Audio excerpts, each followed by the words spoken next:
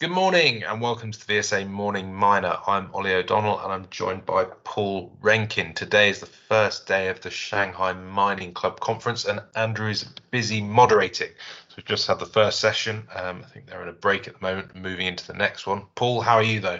I am well, thank you. And yes, the conference has a fine lineup of companies there, so it's really interesting presentations. Yeah, exactly. What news is out there outside of the conference? Well, I wanted to speak first of all on the news out from Hochschild, the base metals producer in Latin America, which is listed in London. They've announced they're to spin off their 80% owned rare earth subsidiary called Aclara Resources into a separate company, probably for a TSX listing in due course. Aclara is a resource of the ionic clay type, which is the kind which is mined in China, incidentally being explored at the moment around the rest of the world, including places like Uganda. But this one is of that clay style, and it is intended to be separated from Hochschild to not confuse the two stories and essentially allow them to progress their corporate stories separately. Particularly a good time for the rare earth space when we're seeing such high prices now at this point. Yeah, well, I think it'll make it a lot easier for the market to value that side of the business. Rare earth isn't easy for investors to get their head around, so having it as a separate entity will no doubt make that more straightforward. Yes, I think so, and it'll be interesting to see just what kind of size they can put together on this particular thing too, because there is no rare earth production in Latin America that I'm aware of. So, other than some monazite sands, which get shipped from concentrates now and then, but anything that contributes to the outlook for rare earths in Latin America will be good for the industry. Yeah. Anything else out there, Paul? Yes, we had some really interesting drilling results back from Rambler Metals and Mining. That's the copper gold producer underground in Newfoundland. It's listed on AIM.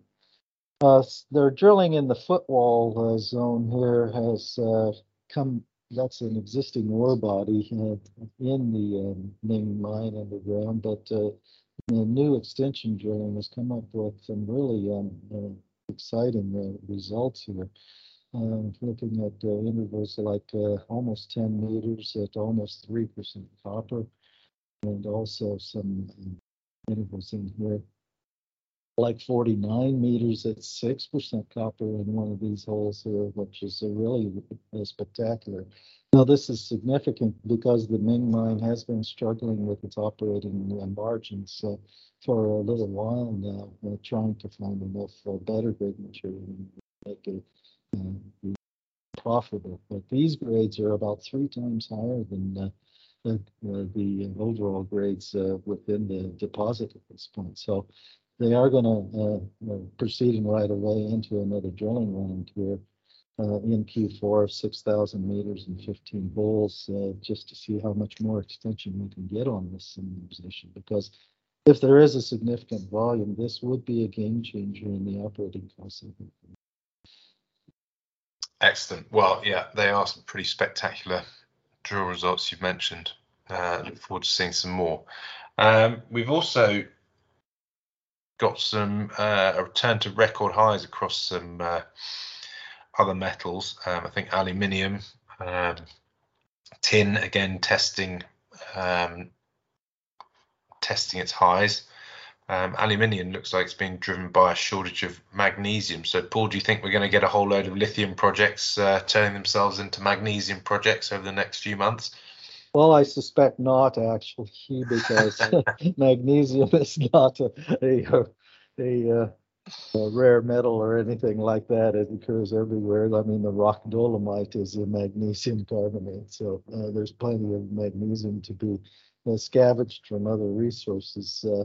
But we did get this information out also today by London-listed RHI Magnesita that they had put out a profit warning because of the power curtailments in China affecting refractories production, even as they've been able to implement some cost increases because the demand profile across refractories is looking quite good here as well.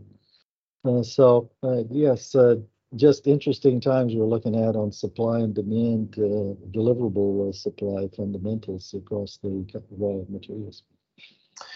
Yeah, I mean the sort of takeaway I think is that if you're looking for miners to avoid supply chain issues, you need to be looking at companies which are producing a near final product. You know, SXEW copper producers that can produce a 5/9 product, or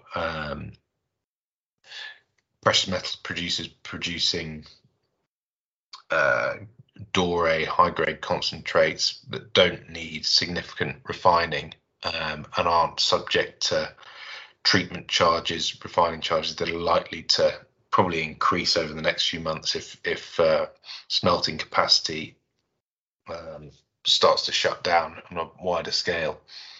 Yes, and some of the operations too that have been the quantities of a byproduct that hadn't been worthwhile to recover before may now get reconsidered in some of these polymetallic deposits too, simply because by putting in an additional leaching circuit or something like that in the mill, it becomes a payable. Okay, Paul, I think that's enough for today. Thanks for your thoughts. We'll speak to you again tomorrow. Cheers. See you then.